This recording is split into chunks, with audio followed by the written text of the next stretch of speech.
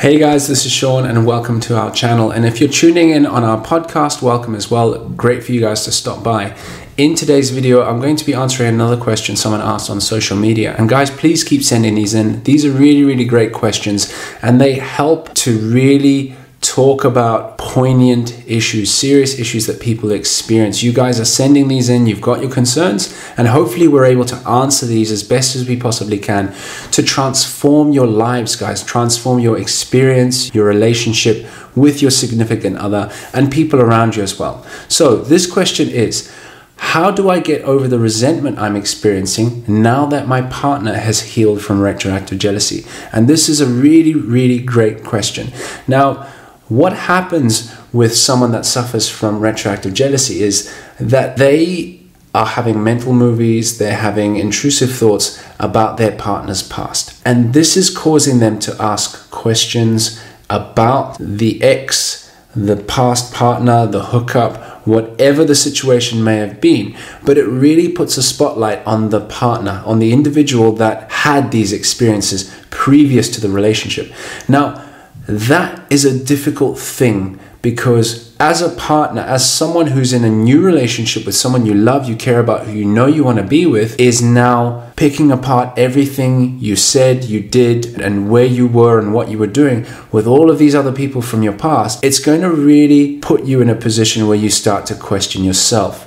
You're going to really take a knock in your self-confidence and your self-esteem, and it's going to make things very difficult for you. What tends to then happen later on down the line is you start to feel resentment, you start to feel angry, you start to feel like you don't want to talk anymore, you want to shut down because you've been picked apart completely. You'll start to feel empty inside. You start to question yourself and whether you're a good enough person to be in this relationship or any other relationship. And that's what retroactive jealousy can do to the partner. It puts a spotlight on who you were and it makes you start to question who you are today. And that's quite a tough thing.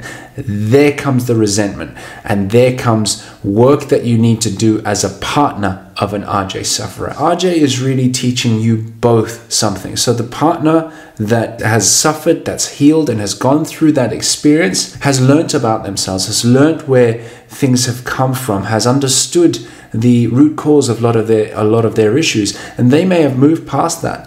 But now, because you've been pulled through that and questioned so many times and you start to ask yourself whether or not you're good enough, there is work to be done now for you to get over that. So you're not feeling resentful, you're not shutting down, you're not getting angry with your partner, you're not lashing out at random things. You guys could be just talking about an issue that your partner's raised with you and they're asking you to do something differently. Oh, I didn't like that. Could you change it a little bit? Could you tweak this? Can we do this differently?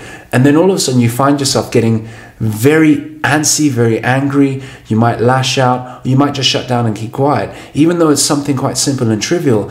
And you're wondering why? Why is this happening? Why am I getting so worked up about this simple thing? But that's the clue. The resentment that you felt is possibly being dragged into your present day now. There is work to be done, like I said, as a partner of the RJ sufferer. And this really is an opportunity for you guys to grow together, right? So once your partner's healed, there is a bit of healing for you to do, but you guys can grow together. You can learn from this experience and move to a place where you have gone through difficulty together and you've come out the other end understanding yourself personally, them understanding themselves. Now imagine you were with a number of people and you decided to climb Everest, right? You planned it, you made all of these plans, a very difficult thing to do. But through all adversity, through all difficulty, through all of this turmoil that you may have experienced to eventually get to the top, once you get to the bottom and you're stood there in front of the people that you climbed with, there is this inner knowing, there's this inner feeling, there's this understanding that there is something that you've done together that no one can take away from you. And that's the same with retroactive jealousy. That's the same with any difficulty you experience with your significant other. But you need to be in that mindset that we are going to learn from this. Failure is something that you learn from. Failure is giving you feedback as to what you need to do or what you need to change or what you need to tweak to improve your experience, to improve your relationship, to improve your life. If you're in the mindset where it's all doom and gloom, it's negative, it's all, oh, here we go again, you won't be focused on the possibility of change and growth and actually moving to a place where you guys are a stronger unit as a result of retroactive jealousy. So you need to be aware of that. You need to change your mindset. Retroactive jealousy is something my partner experienced. They suffered. They did make things difficult for me. I suffered as well. I feel resentful. I'm angry about it. I'm sad about it, whatever feelings there are. But now I'm going to learn a little bit more about myself, because why am I still taking things personally? There is the clue. There is something that you need to look out for. So you need to ask yourself and write these things down. Why you want to stay with your partner, why you love your partner. What are the reasons that you guys want to move in together? You want to settle together, to have kids, whatever you guys are choosing to do as partners in your relationship. Write those things down and read them back when you feel low, when you feel down about it. Understand your thoughts and your triggers. It's good to journal these things as well. So if your partner asked you, for example, a simple question like, when you go to the kitchen, could you please just make sure you leave everything on the side and just don't leave things in the sink? And then you go and lash out, you take things personally. I never do anything right. You need to understand that that sort of reaction could be you taking things a little bit too personally. Be aware of your triggers, be aware of your behavior, be aware of where you may be overreacting. Know your triggers, understand your thoughts, understand where things are coming from, and then start to communicate these things with your partner.